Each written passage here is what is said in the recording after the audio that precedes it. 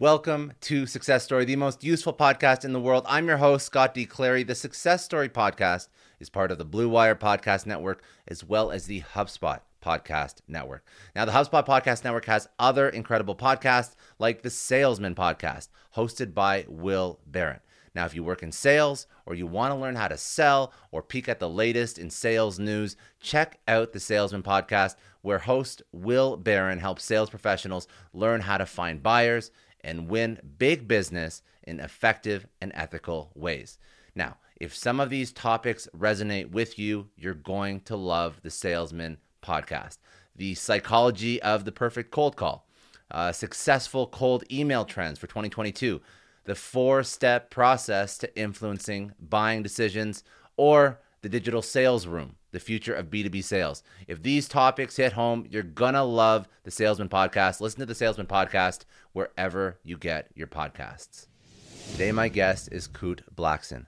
Kute is a transformational speaker and national best-selling author. He's written the book, You Are the One, as well as his new book, The Magic of Surrender.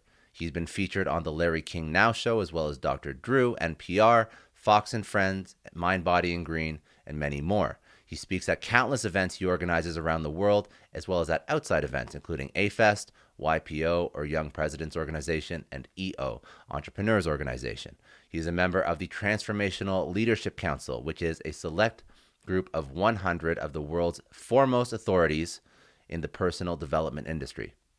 He is a winner of the 2019 Unity New Thought Walden Award, and he is widely considered to be a next-generational leader in personal development.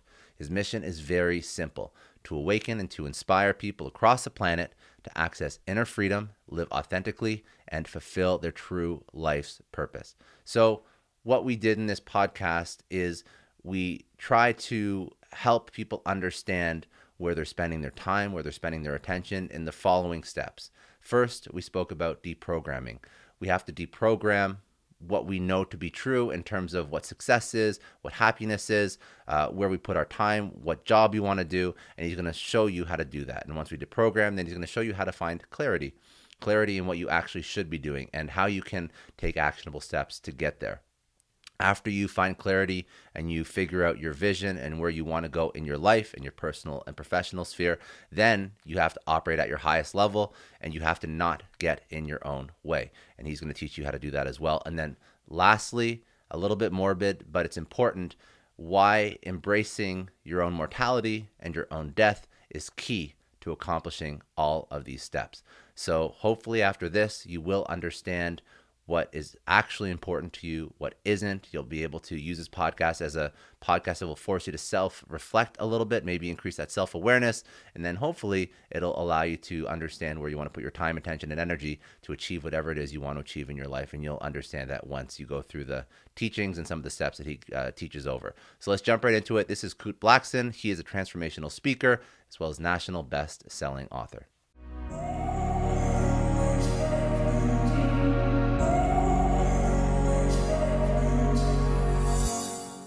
Yeah, look, I was born in Ghana, West Africa. My father's from Ghana. My mother's Japanese. I grew up in London, now live in the US. So I feel like I'm a citizen of the world. But for me as a young boy, I was a very empathetic kid and I always felt people's feelings. I felt people's suffering very deeply. And there was a part of me as a 6-year-old, a 7-year-old, an 8-year-old that I wanted to alleviate their suffering in some way. I didn't exactly know what that would look like. So there was a deep empathy and feeling in me. I felt people's pain. I would see people, this is in London, I'd see people just on the tube, on the train, on the bus, and they were just on this hamster wheel like they were living in the Matrix, and they just felt so lifeless. They weren't alive. And I just felt them. I didn't really have full comprehension of what the hell was going on. I just knew people were in pain. And so I didn't know how to alleviate their suffering. For me, what also impacted my life was my father and the upbringing. A lot of people called it a different, unusual, strange, mystical upbringing. For me, it felt very normal. In other words, I remember being age 7, age 8, being a chubby kid lost in the crowd. And one of my first memories was seeing a crippled woman crawling on the floor. And she picks up the sand that this man walks on, my father, wipes it on her face. By the way, he doesn't know. He's just walking, thousands of people following him. She picks up the sand. This man walks and wipes it on her face and stands up. Call it a miracle. And so week after week, I grew up seeing blind people see and deaf people. Yeah, miracles, literally. You know, the type of miracles that you think, come on, is that shit real? Is that real? Are they faking it? But I grew up seeing it with my own eyes, day after day. Blind people seeing, deaf people hearing. My father would look at a woman in a wheelchair and say, "Why are you in this wheelchair? You're not sick, stand up." And she would stand up. My father would look at someone who came to him in crutches and he would say, "Why do you have these crutches? Do you believe? If you really believe with me, throw the crutches away and start walking."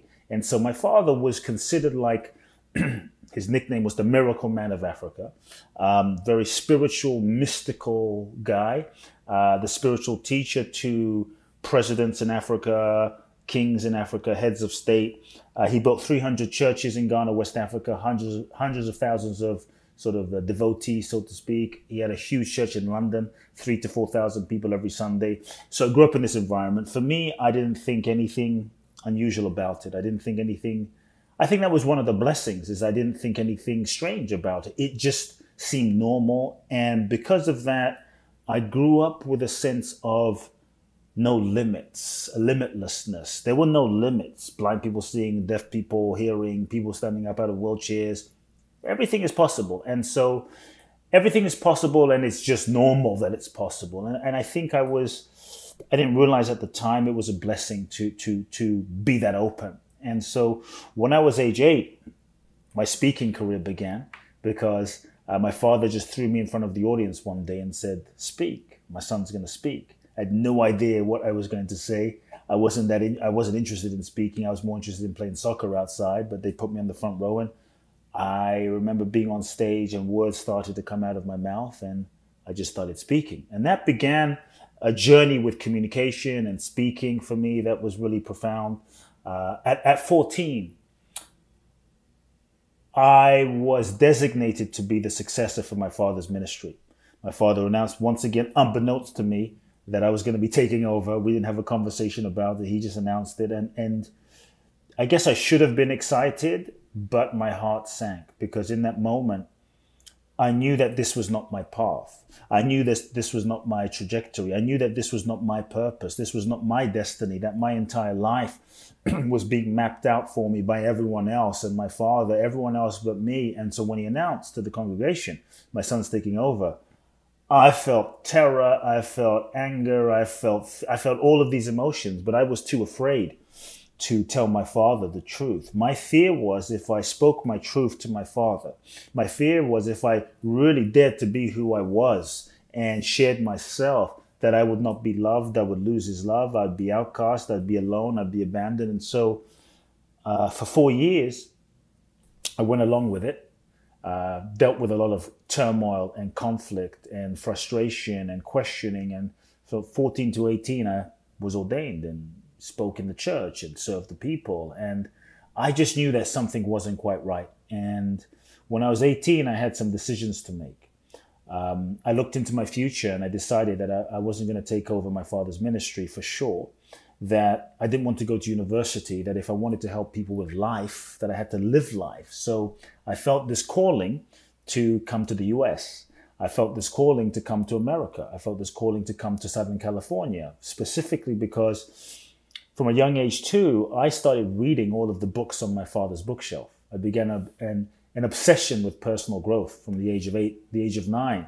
And so from that young age, I began reading everything from Eastern mystics, people like Ramana Maharishi Mahesh Yogi, Krishnamurti, to the Western mystics, Blavatsky, Theosophy, to the Western self-help gurus, Wayne Dyer, Louise Hay, Deepak Chopra. For me, this became my obsession, just trying to understand who we are and why we're here and what the purpose of life is. And also in my father's church, a lot of the people that came to my father's church in London, they didn't have a lot of money. They weren't that educated. They had very little, but they were truly generous and happy people. They had every reason to not be happy, but were happy.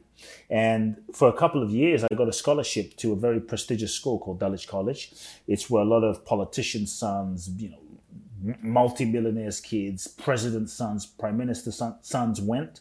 And so here I am, surrounded by a group of people that have every reason to be happy, but they weren't. And so this also began another level of questioning. And so as I read these books, for me, the quest was just trying to understand life and the purpose of life and the nature of life. And like, is the purpose of life just to wake up, go to work, go to work, make money, buy a car, go on vacation, and then die? Like, surely there has to be more to the nature of existence and why we're here than that. And if so, what is it? And so as I started reading these self-help books, Tony Robbins, Deepak Chopra, Marianne Williamson, Louise Hay, I was obsessed just trying to figure life out. And when I turned 18, I looked into my future, the path that was carved out. I projected 20, age 30, age 40, age 50, age 60. As I projected into the future, I felt such a deep pain inside because I saw that I could be successful by everyone else's standards. I could be successful by my father's standards and the world's standards. But if I didn't have myself, if I didn't have my own integrity, if I didn't have my own soul, if I didn't have my own truth, what kind of success is that? And it became very clear to me that I can't be truly fulfilled and happy being someone that I'm not. I can't be truly fulfilled and happy living someone else's life. And in that moment, painfully, I knew what to do. Painfully because I knew that following my soul, and I think sometimes what your soul, what your true inner guidance guides you to do isn't always safe, is not always convenient, doesn't always make sense to your mind. And I felt this calling to come to the US. And I knew that I had to leave my father's ministry. I had to leave everything I knew behind. And I knew that would break my father's heart. And for me, it was terrifying. You know, there's often a lot of talk about being fearless, ridding yourself of fear. And when you find your purpose, everything unfolds and it's easy. I think sometimes when you find your true purpose and calling in life, it's terrifying, it's scary because it forces you to expand outside of your comfort zone. It forces you to go beyond who you were before. So for me, it was terrifying. I knew I had to confront my father, and a huge, let's say, shift in my life began when at 18, I had the conversation with my father, the very scary conversation of telling him I wasn't going to take over his churches. I was going to leave. All he said was, "Are you sure?" I said, "Yes." We didn't speak for 2 years. That was really hard. But something happened. I really believe that when you follow your soul and you choose not to compromise your authentic truth, your authentic self, and you honor that deep impulse inside, you will always end up in the right place at the right time, even if the route that you take isn't the one you most expect. And so after having this conversation with my father, I was in this sort of abyss. I felt like I was free falling in darkness in the middle of nowhere, where I had this calling, yet I had no means to get there, no means to fulfill it, no college degree, no money, no father support, no nothing, knew no one in the US. And I said a prayer one day. I was sitting in the library of my school. I said, universe, like if the dream that I have is real, if the dream that I have is authentic, I need a sign. I need a sign now. I feel this calling to come to America. And I think so many of us, we give up right before the breakthrough. We're in the moment of darkness and we begin to question, are we crazy? Am I wanting too much?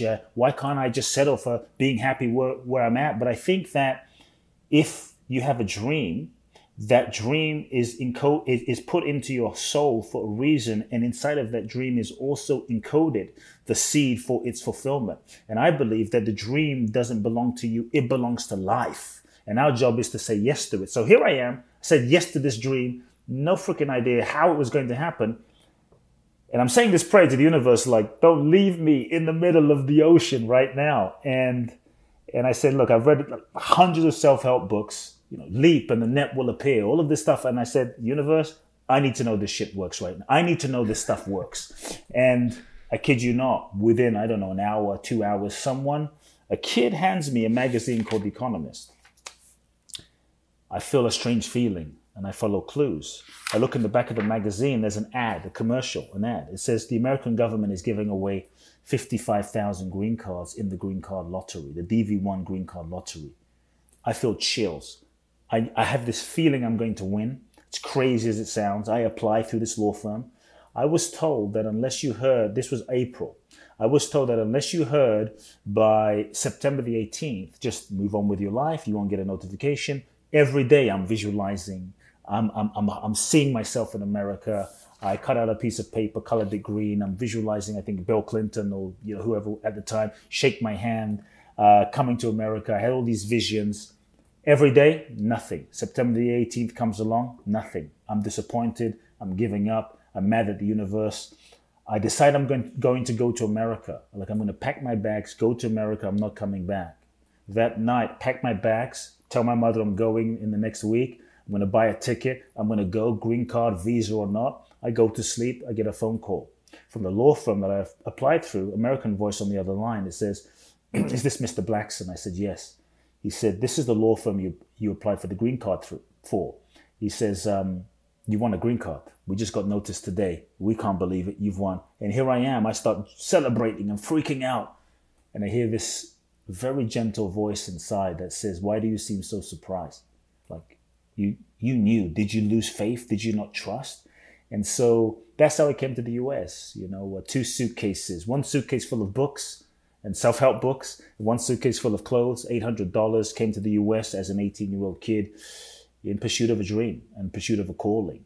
And that calling was to go into this field of personal development and inspire people and help remind people of who they really were. And so I came to the US and I found mentors. I went and found the Deepak Chopras and the Jack Canfields and the Mark Victor Hansons of the world and studied with some of them, learned from some of them. A few years later, what really shifted my life, and I would say my career and my entire evolution, was I began to travel. I got to a place where I felt stuck, and I decided that I was going to shave my head, put everything in storage, break up with my girlfriend, and travel until I found certain answers. I wanted to find certain truths and answers for myself. I was tired of looking outside. I was tired of reading about it. And so... Did you know what you were looking for? Did you know what you needed? I was looking for happiness. I was looking for my true purpose. I was looking for myself. Look, at that time, I wanted to be the next Oprah, and I was chasing success, and I was chasing fame, and I wanted to make an impact, but I think maybe I got caught up in the sort of egocentric Hollywood game of like, I want to be Oprah and I want to change the world, which is great.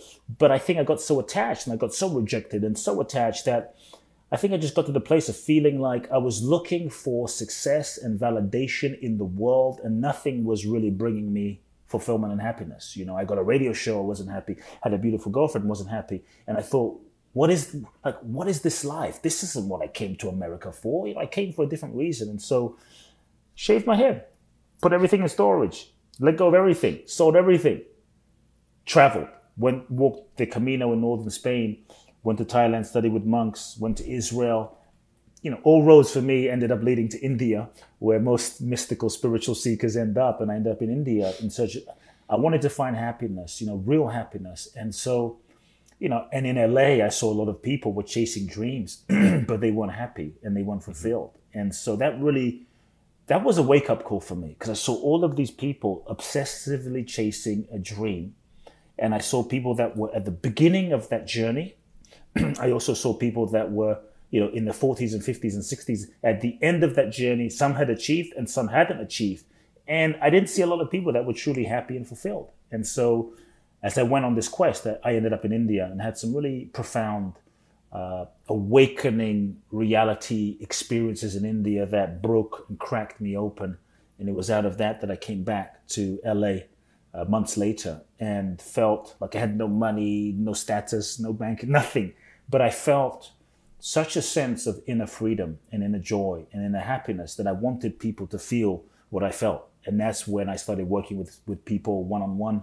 And one person showed up and another person showed up. And this was before coaching was a thing. And one person showed up, another person showed up. Before you knew it, more and more people started showing up. And my coaching practice grew. And then over the years, it expanded into speaking and seminars and traveling and speaking around the world and filling hotel rooms, the dreams I had as a kid, and then writing books and all of that good stuff. So that's a bit of the short version of my journey. It's a good version. It's incredible. Some of the things that I've noticed that you pointed out, which are very interesting, and I'd love to unpack it, because Sure. you were drawn into the same environment that everybody else was drawn into when they're part of the U.S. and they're part of the rat race and they're trying to figure out what success looks like, and they're hustling and they're working hard and they never really live. And you left your dad's congregation, and then you came to the US and you were almost drawn into it. So you actually, with high self-awareness, you understood that.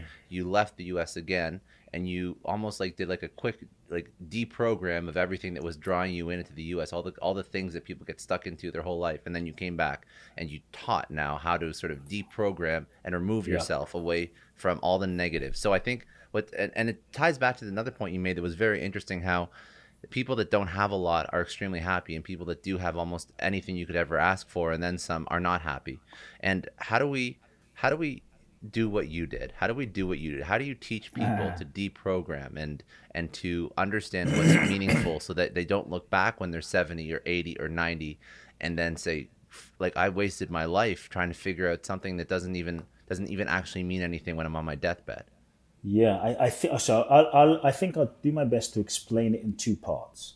The first part is just because you mentioned an important word, programmed, right? How do you deprogram?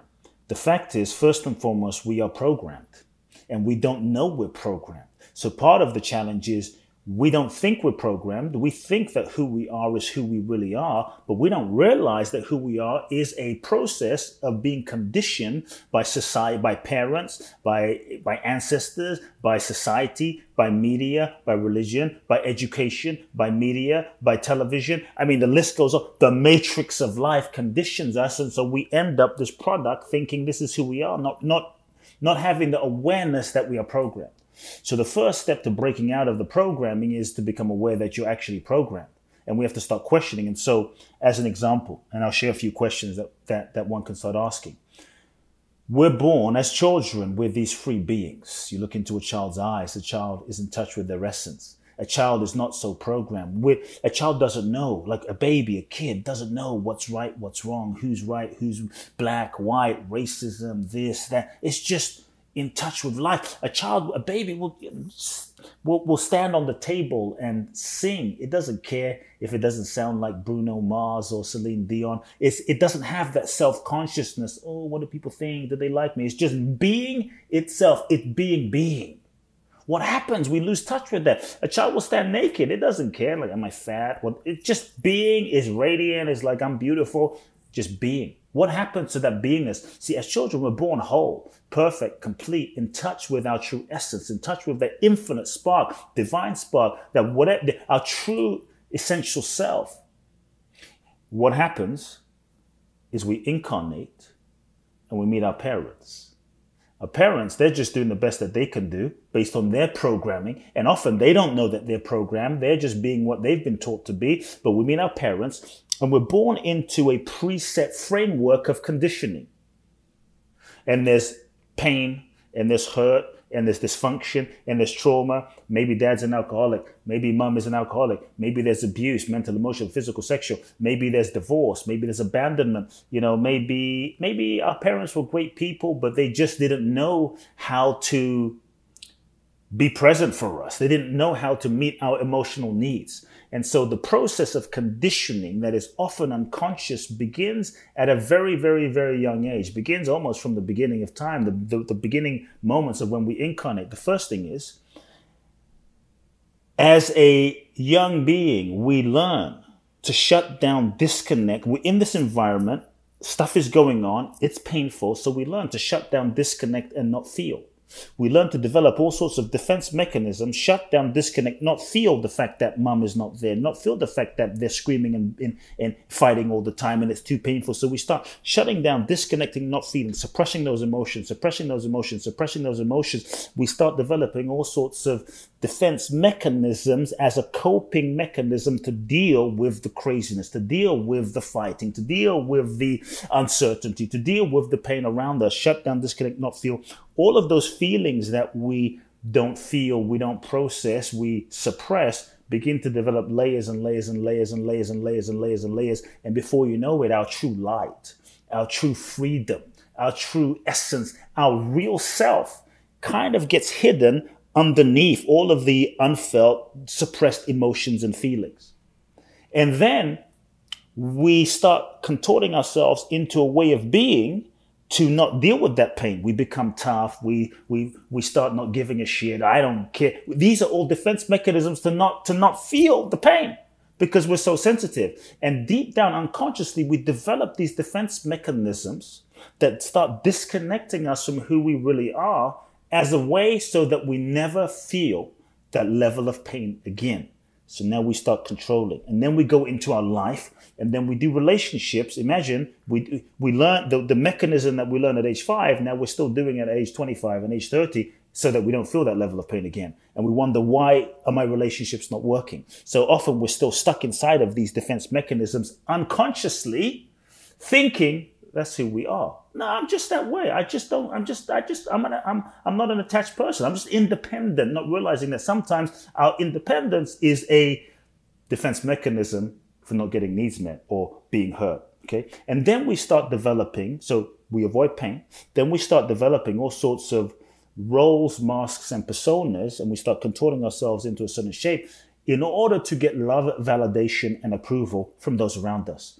Who do I need to be in order for dad to love me? Who do I need to be in order to be loved by the world? Love, validation, approval. For me, unconsciously, I learned that I needed to be the good boy. I needed to be the good son. I needed to be perfect, get all A's, be appropriate, take care of everyone else's needs but mine. And if I do that, wow, cool, you're so good, you're amazing. And that got reinforced. And so now I started to develop a role, that it wasn't who I really was. Because in doing that, unconsciously, we start betraying ourselves. We start lying to ourselves. We start betraying our authentic expression in order to get love, validation, and approval. Avoid pain, love, validation, and approval. It's a survival mechanism. Before you know it, we get locked into a certain shape, a certain pattern of being, of conditioning, and we think that the pattern that we have become, right? Scott, Kute is a certain pattern. Scott is a certain pattern, right? And the pattern that we become, we actually believe that pattern is who we are.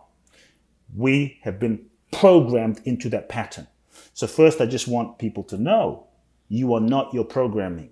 You are not the pattern. You are not who you think, is who you are who you think you are, or is it who you've been conditioned to be? Because the degree to which we've been conditioned is the degree to which we are not truly free. We don't have free will. We're just reacting to the past. We're reacting to our parents. We're reacting to not feeling that pain again. We're reacting unconsciously, thinking we're free, and we're making choices that way.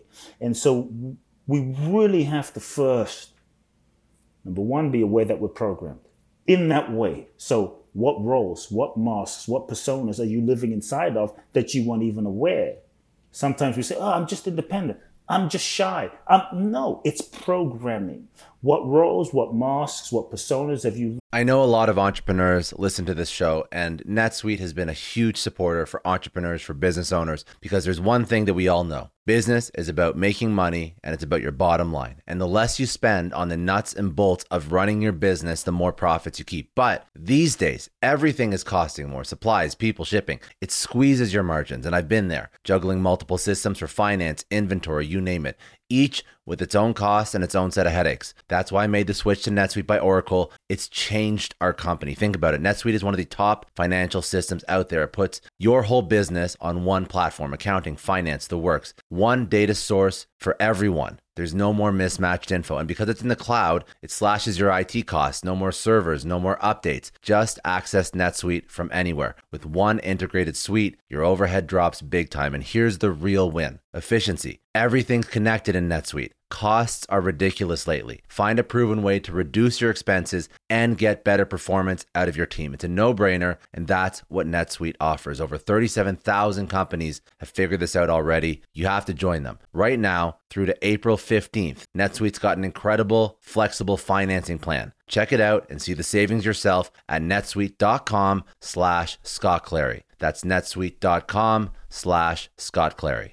I don't know about you, but the idea of being harassed, scammed, or even worse, all because somebody found my personal information online, that's terrifying. Our political opinions, our addresses, even stuff about our families, it's out there for anyone to grab. And did you know that data brokers are allowed to sell information on over 98% of Americans? It's scary stuff. That's why I've partnered with Delete Me. I personally use Delete Me. They're a big friend of the podcast because I put myself out there online. So safety is a huge concern. It's really scary how easy it is to find someone's details and information, but Delete Me creates a layer of protection that we all need. You tell Delete Me what you want gone, and they make it disappear from those sketchy data broker sites. And Delete Me doesn't stop. They constantly monitor the web to keep your information off those lists. It's like having a privacy watchdog that never sleeps. You need to take control of your data and keep your private life private by signing up for Delete Me. They're giving a special discount for all Success Story podcast listeners. Get 20% off your Delete Me plan when you go to joindeleteme.com/success and use promo code success at checkout. The only way to get 20% off is to go to joindeleteme.com/success and enter code success at checkout. joindeleteme.com/success. Hey everyone, I just want to take a second and thank the sponsor of today's episode, Heaven Hill Bottled and Bond Bourbon. Now, I don't have a lot of liquor sponsors on this show. Heaven Hill Bottled and Bond is actually one of my favorites. I've drank it for a few years now, and this is why we actually decided to work together. Heaven Hill Distillery, family owned since 1935, is a great entrepreneur story too. So there's 5 brothers.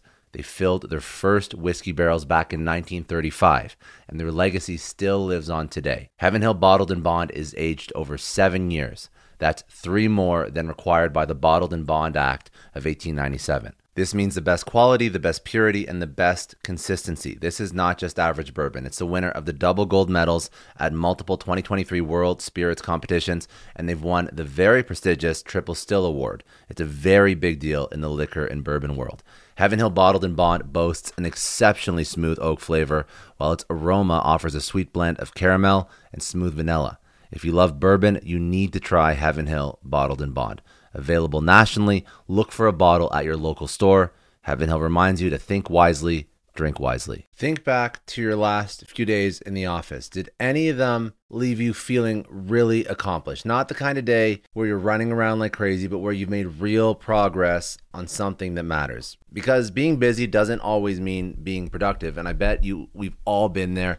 And maybe it's time to rethink what it means to get things done. Today's episode is sponsored by Belay, and what they help you do is, instead of getting sucked into emails and to-do lists, they help you delegate tasks and focus on big goals. They can connect you with top-notch US-based talent who are ready to take on those time-consuming tasks that bog you down. Let's be real. There are way more important things you could be doing than bookkeeping or wrangling a packed inbox. They have virtual assistants to handle all of those pesky administrative tasks, or accounting professional to take care of all your financials. But here's the best part. You don't have to waste weeks searching for the right person. Belay's personalized matching service works quickly, sometimes matching you with the right talent to take stuff off your plate in under a week. Are you ready to try a different way of working? Check out Belay's list of the top 25 things you can delegate to a virtual assistant. It might just change your business and your life. Text SUCCESS, that's SUCCESS, to 55123 to get the list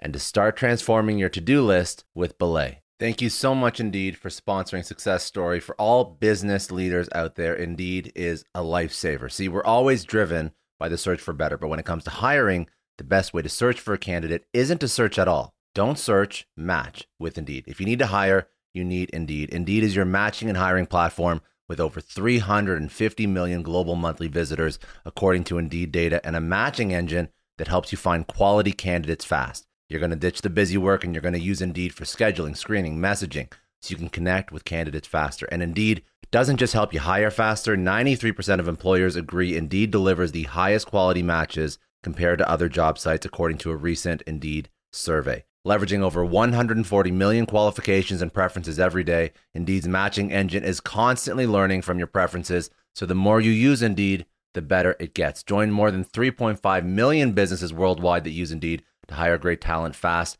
And listeners of this show will get a $75 sponsored job credit to get your jobs more visibility at Indeed.com/Clary. Just go to Indeed.com/Clary right now and support our show by saying you heard about Indeed on this podcast. Indeed.com/Clary. Terms and conditions apply. If you need to hire, you need Indeed. Learn to develop in order to function, survive, cope, and get love. Start becoming aware of those masks and those limitations, because that will show you where more freedom is. The other thing I will also say is, in order to begin the process of having a breakthrough, the process of being free, freedom isn't free. Freedom will require that you let go of an idea. Freedom will require that you let go of who you were. And one of the things that tends to keep us stuck in a certain way of being, stuck in the prison of our own conditioning, are all the ways that we lie to ourselves. In so many ways, unconsciously, for the reasons I shared, we lie to ourselves about who we are, about what we feel, about what we want, and we don't even know that we lie to ourselves. We think that's what we really feel. So without truly questioning, it's hard to break free. And so one of the places we can start is, we stay in relationships that we know aren't right. We work jobs that we know we betray ourselves, and we know this is not the purpose for why I was born. And life ticks on and life goes on. A decade, 2 decades passes by, and we end up wasting so much time. And we're filled with so much regret and pain and wonder, why do I feel so much pain? And so one of the places we have to start, if we want to begin the process of freedom, begin the process of opening and transforming, is asking ourselves two or three simple questions. Number one, what lies am I telling myself? Sounds simple, but not always easy. There is no truth. There is no transformation without truth. What lies am I telling myself? Feel that. What lies am I telling myself? Acknowledge that. The more honest we're willing to be, the more we're going to move in the direction of freedom. What lies am I telling myself? We have to really want the truth more than we want what we have. We have to want to be free more than we want what we want. And the challenging thing is, if we're really honest, no judgment, if we're really honest as human beings, most of the time we want our safety. We want our comfort rather than freedom. And so a question I ask people is, what do you want more than anything else? What sounds like a simple question. What do you want more than anything else? Because if you want to be truly free more than anything else, nothing will stop it. The thing is, most of us, we don't want to be free more than anything else because we're kind of holding on and attached to what we're going to have to give up. And so we're often afraid of feeling the truth, speaking the truth, living the truth, telling the truth, because we're afraid of the consequence of what will happen. For me, I was afraid of the consequence of, if I really speak my truth, I'm going to lose my father forever. If I really speak my truth, I'm going to be alone. If I really dare to be who I am and speak my truth, nobody's going to love me. My life is over. And so we often let fear hijack us from speaking our truth and sharing our gift and going for it in life out of that fear. What are the lies I'm telling myself? To me, truth is real spiritual practice. Truth is real transformation. Truth is real yoga. Truth is real prayer. Like, so many of the things we're frustrated about and we pray about and we want support about, if we started speaking the truth, would begin to fall away. So what lies am I telling myself? To be ruthlessly, compassionately honest with oneself. The other thing I'll say is, take the pressure off of yourself from having to take action. Sometimes that pressure of having to take action starts making us afraid. And so what we then do is we start playing this game of confusion, and we start confusing ourselves and clouding the truth. Like, I'm confused. I don't know. I'm not sure. I don't know if this relationship is right for me, Scott. I don't know what my purpose is. I'm confused, when deep down, we know. We know what we're here to do. We know the truth. I think there's a part of us at the deepest level that knows everything. Because at that deepest level, we have a sense. At the deepest level, we have a wisdom. At the deepest level, we're connected to everything. But because of the fear of the consequence, we're often afraid. And so confusion is a defense mechanism from owning our truth out of fear of the consequence. And so I just invite people, when you take the need to take action and the pressure to take any action off of yourself, then you can just start owning the truth. You know what? I hate my job. You don't have to leave. You don't have to do anything. Just own the truth. I hate my job. Not like, well, maybe, no. The truth is, I hate my job. The truth is, I'm not in love. I haven't been in love for 4 years. You don't have to divorce, but just feel the truth and just let that marinate for a moment. That feeling will begin to burn. And often in a moment, you'll start feeling some things. You'll start feeling some pain. You'll start feeling some emotion, and allow that process to happen. So what lies am I telling myself? What am I pretending to not know? And what is the pain? What is the lie that I'm telling myself? What is it costing me? The lies that we have been telling ourselves cost us tremendously. What is it costing me? It is painful. When we lie to ourselves, it's meant to be painful. To me, the pain is a signal. The pain is a blessing. The pain is feedback. The pain is showing us those parts of ourselves that we're not in touch with. The pain is showing us those parts of ourselves that we're not being honest about. The pain is actually a sign that we're healthy. Because if we lied to ourselves and we felt great, to me, something would be off. And so the fact that we feel pain is a blessing. The issue is not the pain, is what we do with that pain. As human beings, we've been conditioned to not feel the pain. Numb the pain, drink it away, sex it away, drug it away, porn it away, social media it away, work it away, shop it away, whatever it is, don't feel the pain. And as a result, we suppress it and we keep ourselves stuck. Pain is a blessing. And so ask yourself, the pain that I'm feeling, if it's a messenger, it has a signal, it has a sign, it has a message for me. What is the pain telling me? What is the pain trying to show me that I'm feeling? What is the pain trying to reveal to me that I'm feeling within myself?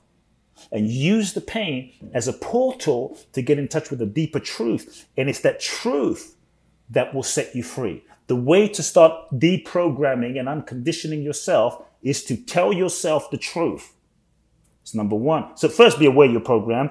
Tell yourself the truth, radically, ruthlessly, honestly, and then begin feeling the feelings. Begin feeling those feelings that often we've learned to control and suppress and not feel, and not feeling it is keeping us in a certain stuckness. To me, that is part of the flow of beginning the programming, the deprogramming process. And so truth, if all you did was started to tell the real authentic truth to yourself about who you are, what you want, what you felt, and you live that, life would transform radically. That's my promise. You might lose some people, but likely whatever you lose in your life was no longer truly authentic with who you really are. It was just a match for who you were pretending to be. And most of us, we feel off, we feel pain in our lives because we're living a lie. I just want to take a second and thank the sponsor of today's episode, HubSpot. Now, pies, taking candy from babies, both things that are theoretically easy. But anyone who's made a pie from scratch or attempted to pry a lollipop from a screaming toddler knows these things are in fact very difficult. But you know what is easy? Integrating, automating, and scaling your business with HubSpot. Now, the HubSpot CRM platform seamlessly transfers customer data into usable insights, like what's the average time it takes us to respond to a customer service request, or how can we get better at it? The HubSpot Service Hub brings all your data and support channels in one place, so your team can spend less time hunting for information and more time delighting customers. Plus, seamless connectivity with marketing and sales hubs means every person on your team has a crystal clear picture of your customer. Easy as HubSpot. Learn how HubSpot can make it easier for your business to grow at HubSpot.com. And then, following that path, how do we find? So now we've accepted. We've accepted that we're telling ourselves lies. We're coming to terms with these. How do you find clarity on that thing, that one thing that you're meant to do? Because that is, if I even start to think about it, if I even start to say, oh, I don't like my job, or, I don't like my relationship, that's fine. I can understand that, and I could be realistic with myself about that. But then I think about the massive amount of things that I could do instead of the job, or Okay. All of that. That's so vast. Yeah, you're talking a bit about the theme around purpose now, in terms of Well, now you what have I to do with find my your life. purpose. You can't leave What do I people do with here. my They're going to be stressed out. They're going to be like, life? Don't leave me in yeah, in the free fall. yeah. Okay, so I have a perspective around this. So I'm gonna start. Okay, I'm gonna start a bit from the macro, and then I'm gonna get very, very, very specific for people that will give them actionable things to what in terms of what to do. So I'm gonna start saying first off, stop seeking your purpose. Stop seeking your purpose. The drive to find your purpose is actually taking you further away from trying to find your purpose. And many times the ego, who we think ourselves to be, our perceived sense of self and conditioned self that we attach to, the ego's job is to reinforce its existence. And so one of the ways the ego reinforces its existence is to seek and seek and seek and seek and seek and seek and seek out to find my purpose, seek and never find. And so there's a part inside of us that really doesn't want to find our purpose. Because if I don't find my purpose, I don't have to live my purpose. And the process of seeking continues. And so I say, stop trying to find your purpose. On a spiritual level, number one, recognize that you are a soul. You are a soul that incarnates into this human experience. Your soul has incarnated in your soul having a human experience. You may have heard that before, your soul having a human experience. And in this human experience, you incarnate into this human experience in order to learn, to grow, to evolve. So to me, start seeing life. Life itself is a school. Life is an evolutionary school for the growth and evolution of your soul. Life is a school for the evolution of your soul. And as a result, then, every situation, every experience, every relationship, everything you go through is part of the curriculum for your soul's evolution, so that you can realize more of who you really are, and so that you can learn those lessons and grow and come into your most authentic self. And if you start seeing yourself as a soul and understanding that, if I'm a soul and I'm here to grow, then the real purpose, the real ultimate purpose of life is to learn the lessons, to grow, to evolve, and become your authentic self, and remember who you truly are beyond your programmed, conditioned self, to remember your essence, to remember your divinity, to remember that infinite spark, to remember your true potential and power. If that's the purpose of life, then your purpose isn't what you do. Your purpose is the degree to which you are learning and growing, no matter what you're doing. You can be living your ultimate purpose, whether you're a trash collector, a Formula One race car driver, a podcaster, a stay-at-home mom, an author, an engineer, an electrician, a barista working in Starbucks. That's what you do. You are not what you do. Your purpose on a deep spiritual level is about evolution. And any moment, regardless of what you do, any moment, you can be living your purpose, so long as you're growing and evolving and learning and asking yourself, what is my soul seeking to learn in this experience? What is my soul seeking to understand in this situation? Why did my soul attract this situation? Why did my soul attract this boss? What is the classroom that I'm in right now in this experience? And I think when we do that, we are growing. When we do that, we are living the true purpose. And when we do that, when we learn those lessons, we begin to transcend the experience, and we start attracting new experiences to us. So your purpose can be lived every moment that you're growing, learning, and evolving. That's the bigger level. Now, on a human level, which is connected to your question, but I wanted to set a bigger context to connect it to, because I think we live on different levels as souls and human beings. On a human level, stop seeking your purpose. Instead, so now what the hell do I do? Okay, you can sit there and just try and figure out your purpose from the sidelines, but life doesn't work that way. That can be another strategy of the ego to avoid.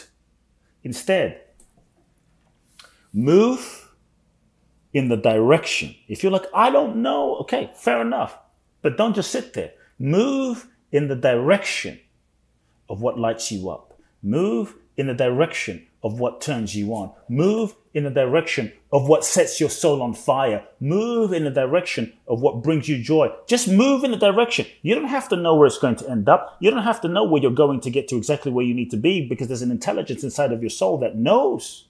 It knows. So just go in the direction of like, I feel joy here. I feel aliveness here. I don't know where this is going to lead me. I don't even know how I'm going to make money yet. But at least start navigate, rather than just sitting and going, I don't know, and then 10 years go by. Go in the direction. Start moving in the direction. You start moving in the direction of what makes you most alive. The aliveness is a sign.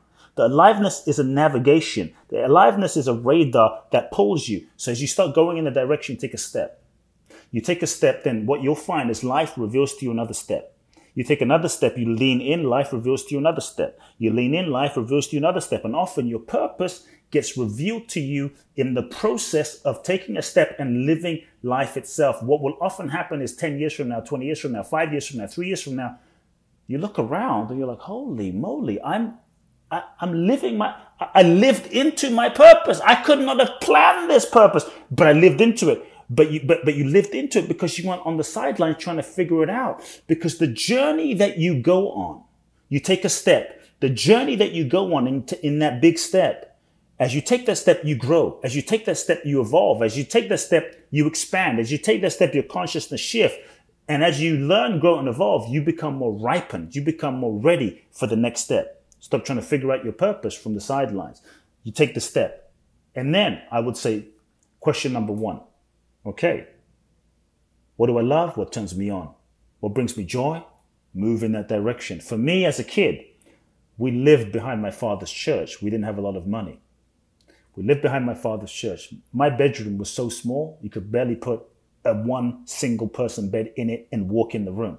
I had all of these big dreams. So as a kid, I would sneak inside my father's church in the middle of the night, 8 p.m., 9 p.m., 10 p.m., and every day, I often don't talk about this, but every day, imagine this kid, 11, 12-year-old kid, I would speak to the empty chairs. I would give seminars for 2 hours a night, an hour a night. I would give seminars to the empty chairs, imagining I was inspiring people from around the world. I was inspiring people in the US for free.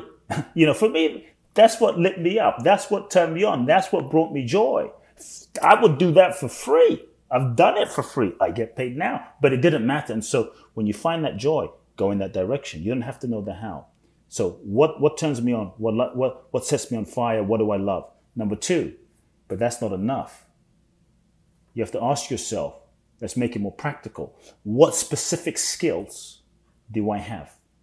What specific, like I love Formula One racing. Okay. This is one of them. I love it. But I'm never going to be Lewis Hamilton in this lifetime. It's not going to happen. The dude has been doing that stuff he's 37 years old since he was like 3. Okay. And so it takes a level of actual competence and skill to be able to perform. That's a reality. But if we look in our lives, so many people say to me, I don't know what skills I have. Just look at your life. Look at every shitty job you've been through. Sometimes the jobs that you need to work in, sometimes the jobs that present themselves to you, they're not your purpose.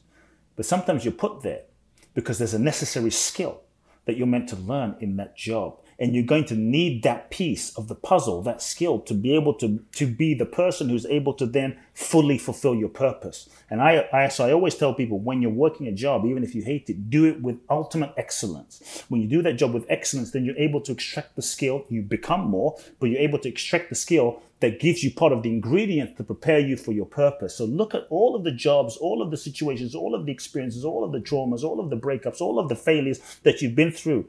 And look at what specific tangible skills that you learned. Those skills are going to be a part of your purpose and can point you in the direction of perhaps what you're meant to do lies. Number 3, what unique gifts do you have that you're able to solve a unique problem? Another way of asking that is, what is the unique problem that you're able to solve? I always tell people, when you think of what to do, don't simply focus on how do I make the most money. You might make money, but often you'll be miserable. And if you're miserable, you'll sabotage it. If you're miserable, it won't sustain. I work with so many people, one-on-one, in groups, small groups, large groups, billionaires that have made so much money, but they don't feel any purpose, they don't feel any connection, and they end up sabotaging what they've created, or they end up not having the motivation to continue. So I always tell people, don't focus on money. Instead, realize that money is a byproduct of adding value. And when you add value by solving someone's pain, someone's problem, or someone's challenge. And so when you're able to then ask yourself in question number 3, what is the pain, problem, or challenge that I'm uniquely able to solve based on my gifts, based on my skills? Because when you solve someone's pain, problem, or challenge, you're being of true service, and money is just a byproduct of being of service. Number 4, I would invite people to really think about, on a practical level, which group of people do I feel a connection to?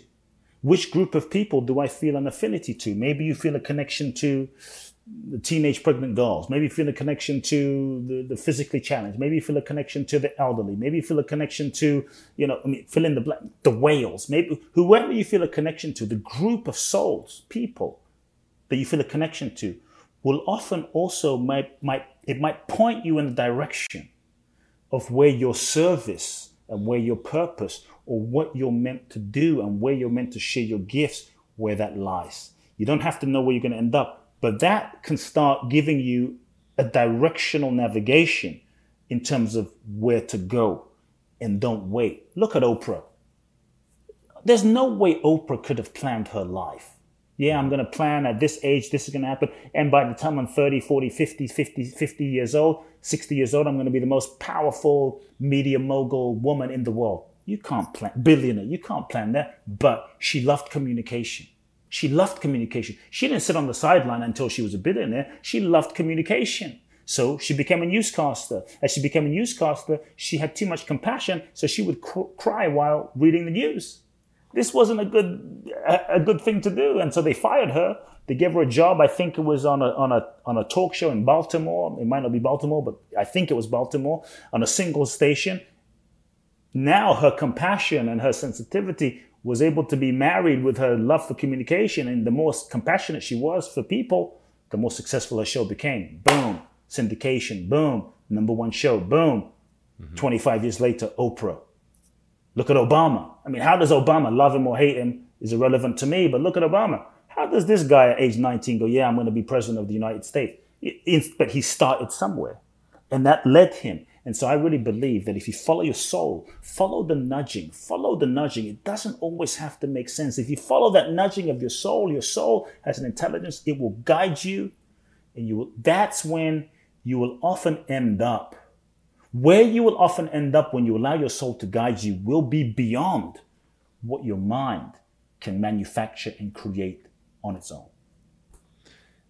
Talk to me about once you go down this path. Talk to me about mindset, courage, getting out of your own way so that you can do your best work and not let you get in the way of you. Because if you listen to the instructions you've just given over, now you have the playbook and the guide for deprogramming and finding clarity and finding purpose. And now you want to go forward.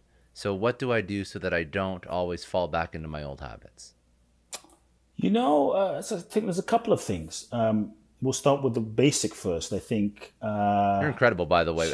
Thank you for going into all this. I appreciate it. So surround yourself on a basic level. Surround yourself with a group of people, with a community of people, because sometimes the eyeball doesn't see itself, and sometimes we convince ourselves about certain things that's just complete BS, and we believe our own BS. And so when you surround yourself with people that can hold you accountable, right, and reflect to you who you are, that can hold you accountable.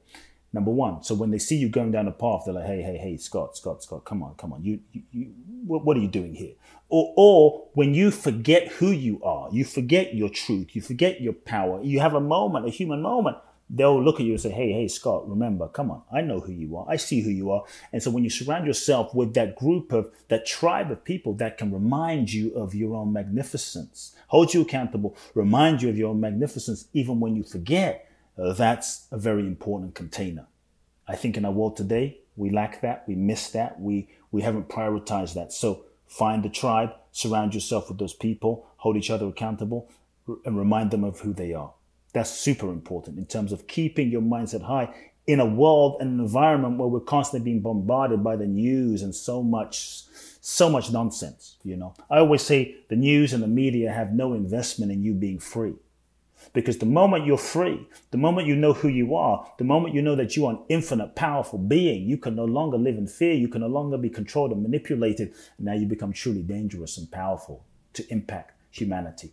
The other thing I would say is, back to your question, sounds simple, but I would say, surrender.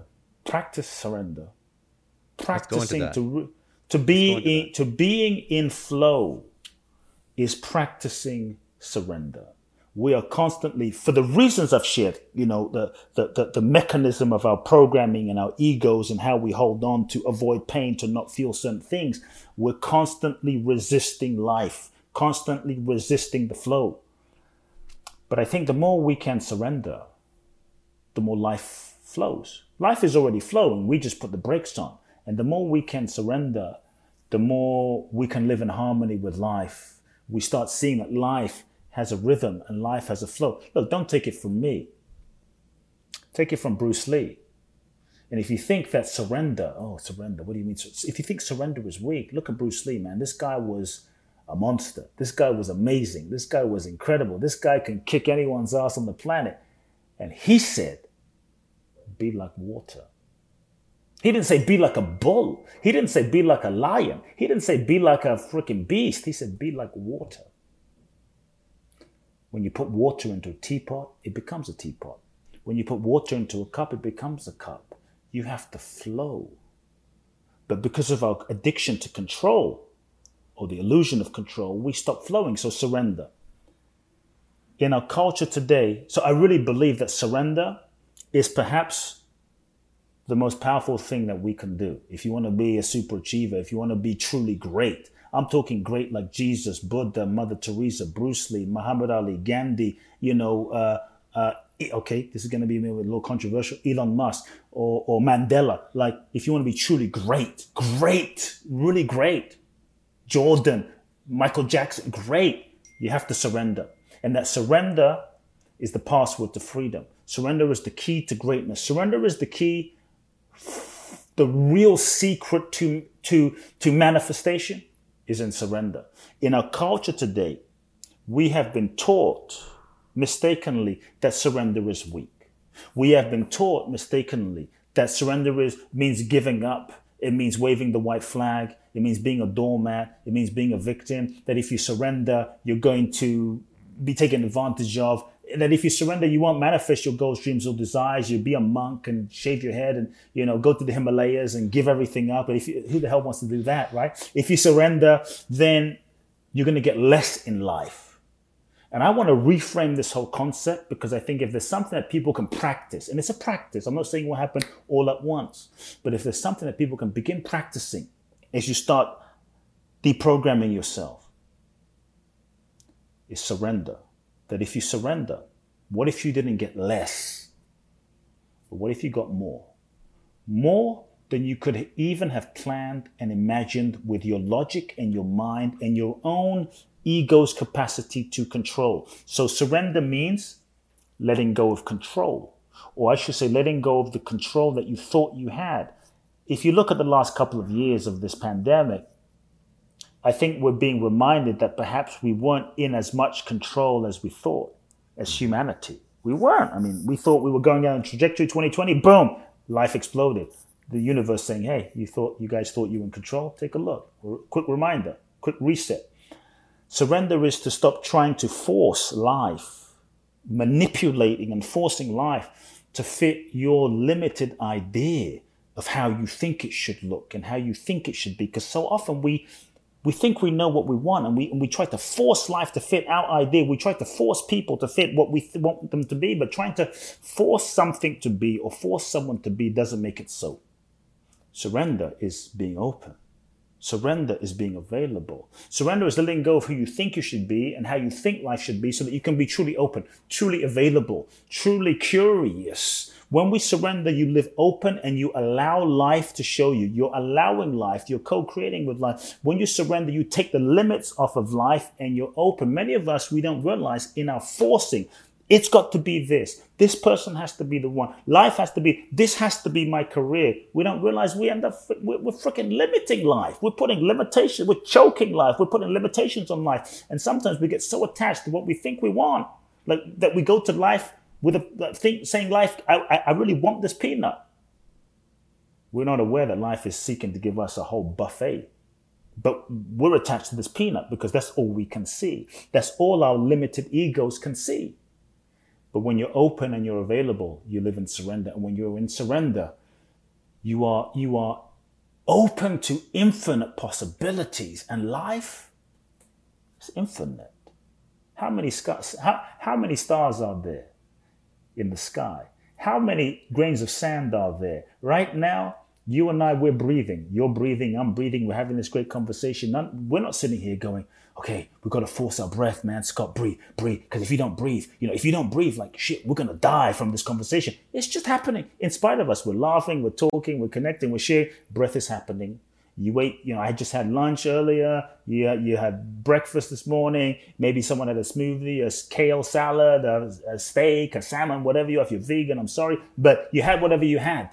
And how is it that your hand doesn't turn into a steak or a salmon or a smoothie? There's an intelligence, an innate intelligence inside of you that knows exactly what to do. Cut your finger. You don't have to be a good person. You don't have to even pray or meditate. Healing happens. To me, the same intelligence that is functioning you and breathing me is the same intelligence that's breathing all of existence. It's the same intelligence that is functioning the sun, the star, the moon. I mean, when was the last time the sun didn't come out?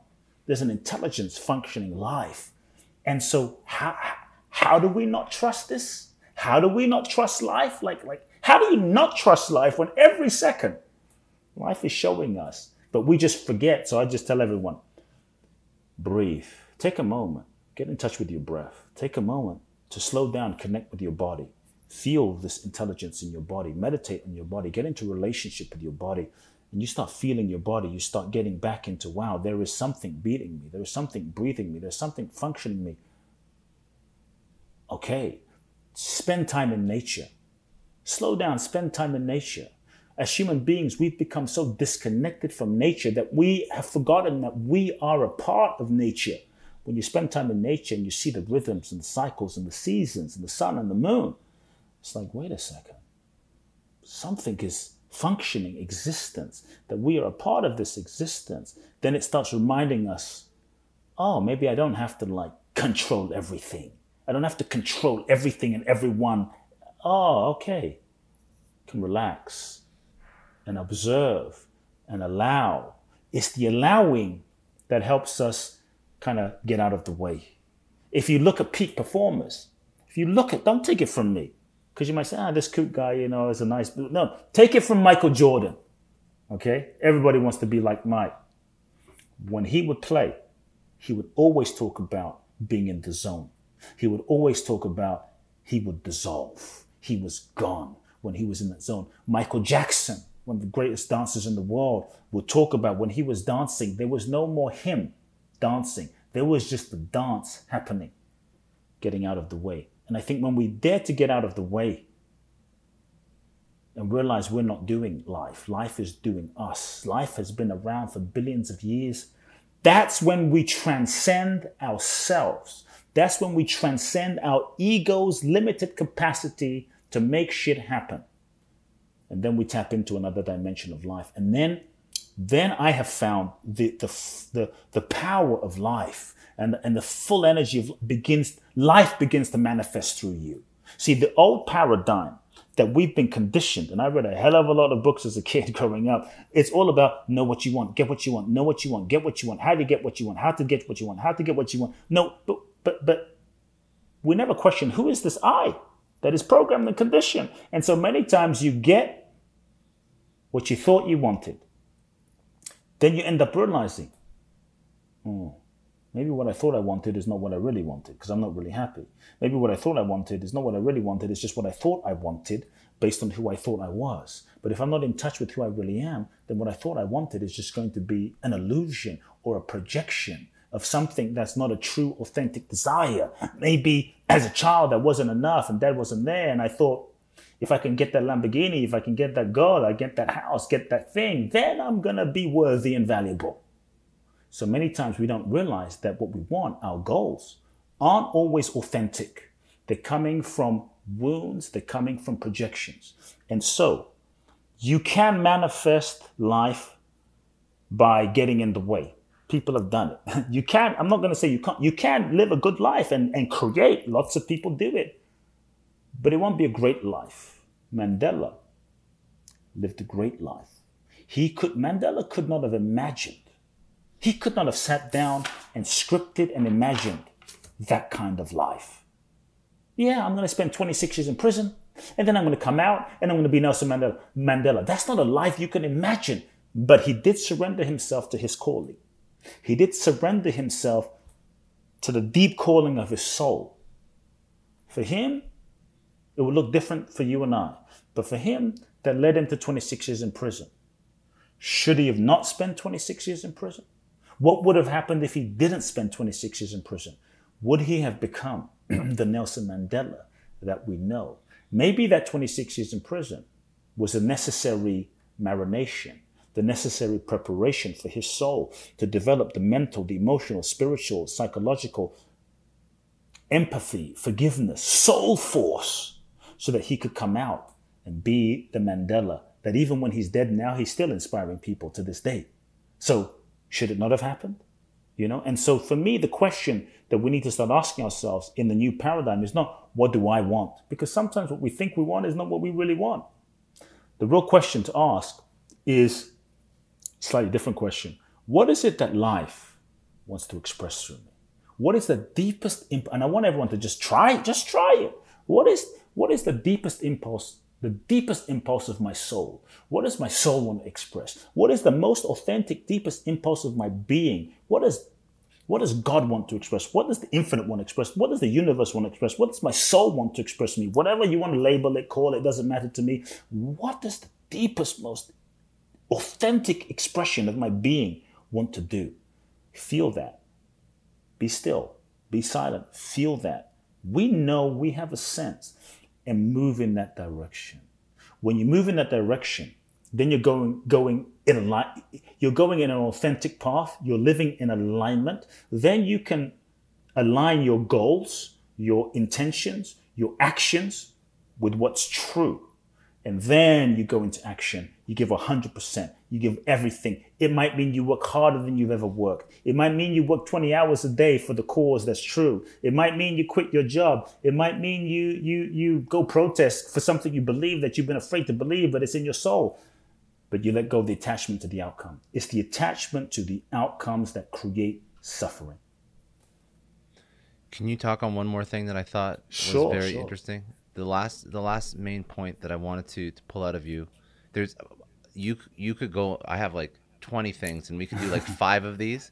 And if you ever do want to see Formula One, it's coming to Miami. So you should come to Miami and then we should do it in person because it would be incredible.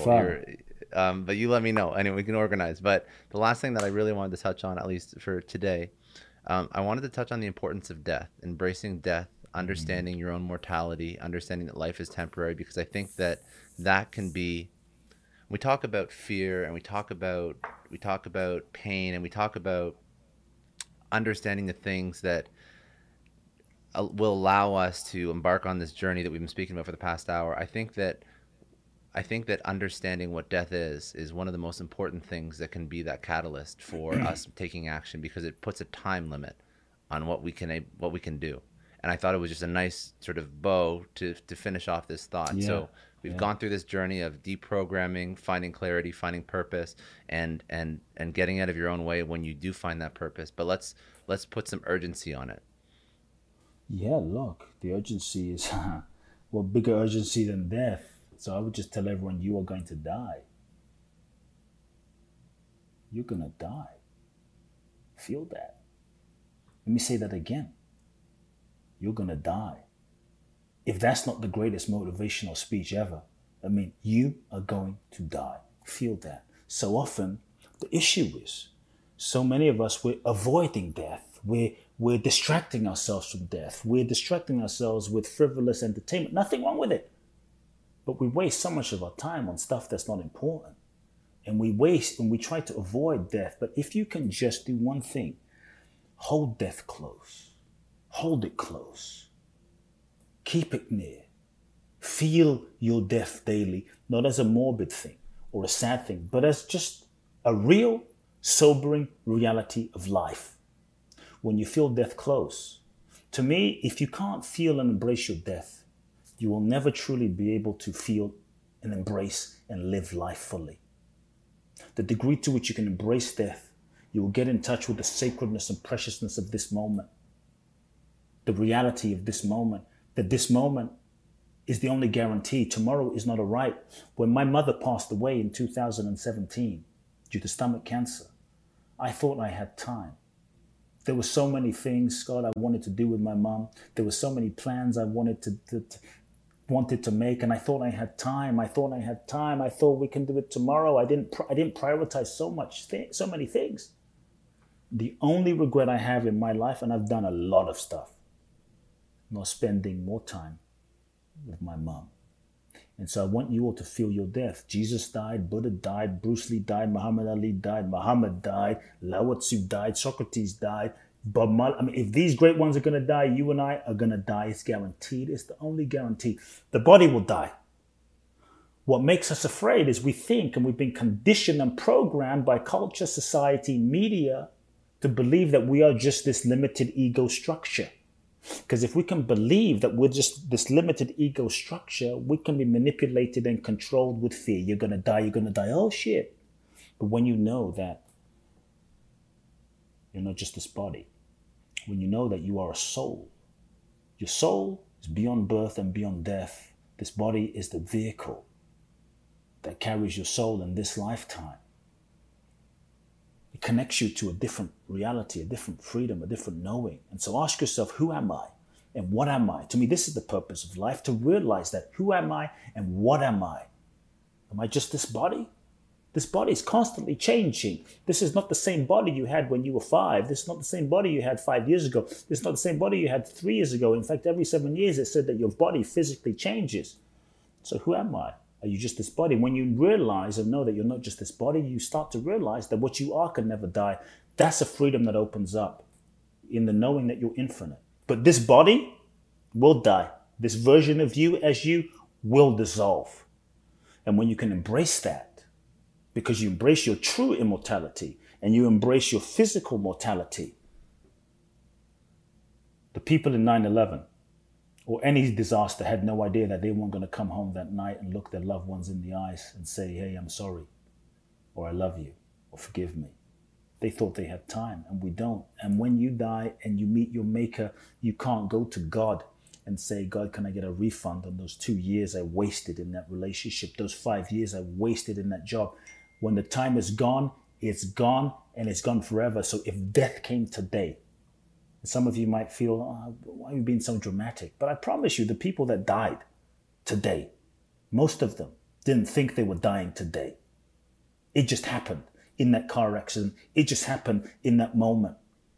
And so if death came today, would you be ready? And if not, why not? What would you need to say? What would you need to do? What would you need to communicate? Well, who would you need to forgive? I'm saying, do it now, so that if death came, you could throw your arms open and die with no regrets. To me, that is to be fully alive. So live life fully. We have one opportunity, at this life, at least as this version of ourselves, we have one opportunity. And so live life fully. Life is short, life is sweet, life is precious. It's not perfect, and it's perfect in so many ways. That's what makes it beautiful. If you were going to look back at all the work that you've done and the things that you've completed with your time on Earth, what do you want your legacy to be? What do you want to have had accomplished?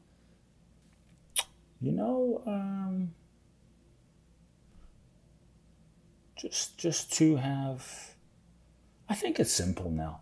I want to have inspired people to remember who they really are and to have loved more fully. because I think everything else from there will take care of itself. Let's do, to finish this off, I want to do rapid fire, but most importantly, before we pivot, let's go into all the links where people can connect with you, where people can learn more, where people can get your book, all of that. Cool. Thank you very much. Yeah, depending on when people listen to the conversation, the book, The Magic of Surrender, is coming out in paperback on May the 3rd. So go to Amazon. You can pre-order the book and get a bunch of free gifts. So go to Amazon, pre-order the book. And then on May the 7th, again, depending on timing, May the 7th, I'm doing a very special online virtual live event. It's called Reinvent Live, 2 to 3 hours. I'm going to dive deep how to reinvent yourself, connect to your authentic power, and share your gifts with the world. When you get the book on Amazon, go to www.kuteblackson.com/reinvent seminar. That's KUTE Blackson.com/reinvent seminar. And then just enter your name, email, and your receipt info from the paperback from Amazon. And then you get access to the free event. You get access to a whole bunch of gifts there. I'm on Instagram, Kute Blackson. Say hi. Facebook, Kute Blackson. My website, Kute Blackson. If anyone feels moved by today's conversation and you want to go for some deep dive transformation, my favorite thing to do is I do a 12-day event in Bali twice a year. The next one is July the 25th, and then also December the 5th. 12 days in Bali. If you're ready for your next level and you want to share your gifts with the world, www.boundlessblissbali.com. Beautiful. Okay. Let's do a couple rapid fire to close this out. So you've had quite a life, an incredible career, but what keeps you up at night now? What keeps me up at night? Honestly, nothing. Nothing really keeps me up at night. I sleep like a log. I just love people. Ultimately, I love human beings. I love humanity, and so just reaching more people, inspiring more people, and wanting to help people transform. Biggest challenge you've overcome in your personal life? What was it? How'd you overcome it? What'd you learn from it? There's been so many. Pick one. I'll pick one because it's a meaningful one. Maybe the others are more difficult, but it's healing the relationship with my father. We weren't very close growing up. There was at least for me, a tremendous sort of resentment towards him for not feeling supported. And in the last years, especially since my mother passed away, even more, a whole nother level, I've really healed the relationship with my father. And I call him every day as a duty, as a love, as an offering to him, and it's really transformed our relationship in a big way. I gave up every expectation of him being anything and just decided that I was going to love him, and that I'm very proud of that, to be honest. This may be the same answer or not, but the question is, if you had to pick one person who's had a major impact on your life, there's obviously been many, but who would one person be, and what did you learn from them? I picked my mother. I mean, she loved me completely unconditionally and was one of the most selfless, humble human beings I've ever met in my entire life. And when she passed away, in those last moments, I realized that she was in fact an enlightened being. And I never knew it because she was fearless and she didn't have to tell anyone. She didn't have to promote it to anyone. She didn't need fame. She didn't need fortune. She just knew who she was. She was not afraid to die because she knew. She looked me in the eyes and she says, I'm not this body. I'm a soul.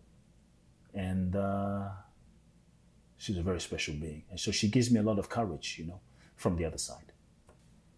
If you had to pick one book, podcast, one source that has inspired you, that somebody should go check out. Ramana Maharishi, an old enlightened Indian mystic. It's good. Very good. If you had to tell your 20-year-old self one thing, what would it be? Many things, but one thing I would say, be bold. Take those risks. and start investing your freaking money right now so it can compound interest. That's good.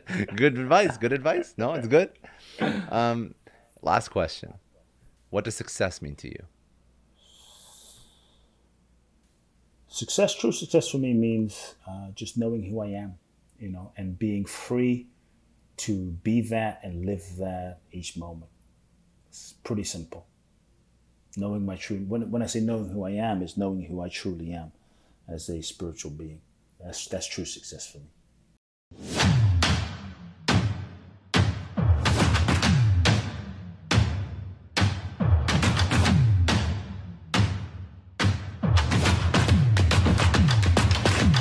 I know a lot of entrepreneurs listen to this show, and NetSuite has been a huge supporter for entrepreneurs, for business owners, because there's one thing that we all know. Business is about making money, and it's about your bottom line. And the less you spend on the nuts and bolts of running your business, the more profits you keep. But these days, everything is costing more. Supplies, people, shipping. It squeezes your margins, and I've been there, juggling multiple systems for finance, inventory, you name it, each with its own costs and its own set of headaches. That's why I made the switch to NetSuite by Oracle. It's changed our company. Think about it. NetSuite is one of the top financial systems out there. It puts your whole business on one platform: accounting, finance, the works. One data source for everyone. There's no more mismatched info. And because it's in the cloud, it slashes your IT costs. No more servers, no more updates. Just access NetSuite from anywhere. With one integrated suite, your overhead drops big time. And here's the real win: efficiency. Everything's connected in NetSuite. Costs are ridiculous lately. Find a proven way to reduce your expenses and get better performance out of your team. It's a no-brainer, and that's what NetSuite offers. Over 37,000 companies have figured this out already. You have to join them. Right now, through to April 15th, NetSuite's got an incredible, flexible financing plan. Check it out and see the savings yourself at netsuite.com/Scott Clary. That's netsuite.com/Scott Clary. I don't know about you, but the idea of being harassed, scammed, or even worse, all because somebody found my personal information online, that's terrifying. Our political opinions, our addresses, even stuff about our families, it's out there for anyone to grab. And did you know that data brokers are allowed to sell information on over 98% of Americans? It's scary stuff. That's why I've partnered with Delete Me. I personally use Delete Me. They're a big friend of the podcast because I put myself out there online. So safety is a huge concern. It's really scary how easy it is to find someone's details and information, but Delete Me creates a layer of protection that we all need. You tell Delete Me what you want gone, and they make it disappear from those sketchy data broker sites. And Delete Me doesn't stop. They constantly monitor the web to keep your information off those lists. It's like having a privacy watchdog that never sleeps. You need to take control of your data and keep your private life private by signing up for Delete Me. They're giving a special discount for all Success Story podcast listeners. Get 20% off your Delete Me plan when you go to joindeleteme.com/success and use promo code success at checkout. The only way to get 20% off is to go to joindeleteme.com/success and enter code success at checkout. joindeleteme.com/success. Hey everyone, I just want to take a second and thank the sponsor of today's episode, Heaven Hill Bottled and Bond Bourbon. Now, I don't have a lot of liquor sponsors on this show. Heaven Hill Bottled and Bond is actually one of my favorites. I've drank it for a few years now, and this is why we actually decided to work together. Heaven Hill Distillery, family owned since 1935, is a great entrepreneur story too. So there's 5 brothers. They filled their first whiskey barrels back in 1935, and their legacy still lives on today. Heaven Hill Bottled and Bond is aged over 7 years. That's 3 more than required by the Bottled and Bond Act of 1897. This means the best quality, the best purity, and the best consistency. This is not just average bourbon. It's the winner of the double gold medals at multiple 2023 World Spirits competitions, and they've won the very prestigious Triple Still Award. It's a very big deal in the liquor and bourbon world. Heaven Hill Bottled and Bond boasts an exceptionally smooth oak flavor, while its aroma offers a sweet blend of caramel and smooth vanilla. If you love bourbon, you need to try Heaven Hill Bottled and Bond. Available nationally, look for a bottle at your local store. Heaven Hill reminds you to think wisely, drink wisely. Think back to your last few days in the office. Did any of them leave you feeling really accomplished? Not the kind of day where you're running around like crazy, but where you've made real progress on something that matters. Because being busy doesn't always mean being productive, and I bet we've all been there. And maybe it's time to rethink what it means to get things done. Today's episode is sponsored by Belay, and what they help you do is, instead of getting sucked into emails and to-do lists, they help you delegate tasks and focus on big goals. They can connect you with top-notch US-based talent who are ready to take on those time-consuming tasks that bog you down. Let's be real. There are way more important things you could be doing than bookkeeping or wrangling a packed inbox. They have virtual assistants to handle all of those pesky administrative tasks, or accounting professionals to take care of all your financials. But here's the best part. You don't have to waste weeks searching for the right person. Belay's personalized matching service works quickly, sometimes matching you with the right talent to take stuff off your plate in under a week. Are you ready to try a different way of working? Check out Belay's list of the top 25 things you can delegate to a virtual assistant. It might just change your business and your life. Text SUCCESS, that's SUCCESS, to 55123 to get the list and to start transforming your to-do list with Belay. Thank you so much, Indeed, for sponsoring Success Story. For all business leaders out there, Indeed is a lifesaver. See, we're always driven by the search for better, but when it comes to hiring, the best way to search for a candidate isn't to search at all. Don't search, match with Indeed. If you need to hire, you need Indeed. Indeed is your matching and hiring platform with over 350 million global monthly visitors, according to Indeed data, and a matching engine that helps you find quality candidates fast. You're going to ditch the busy work and you're going to use Indeed for scheduling, screening, messaging, so you can connect with candidates faster. And Indeed doesn't just help you hire faster. 93% of employers agree Indeed delivers the highest quality matches compared to other job sites, according to a recent Indeed survey. Leveraging over 140 million qualifications and preferences every day, Indeed's matching engine is constantly learning from your preferences, so the more you use Indeed, the better it gets. Join more than 3.5 million businesses worldwide that use Indeed to hire great talent fast. And listeners of this show will get a $75 sponsored job credit to get your jobs more visibility at Indeed.com/Clary. Just go to Indeed.com/Clary right now and support our show by saying you heard about Indeed on this podcast. Indeed.com/Clary. Terms and conditions apply. If you need to hire, you need Indeed.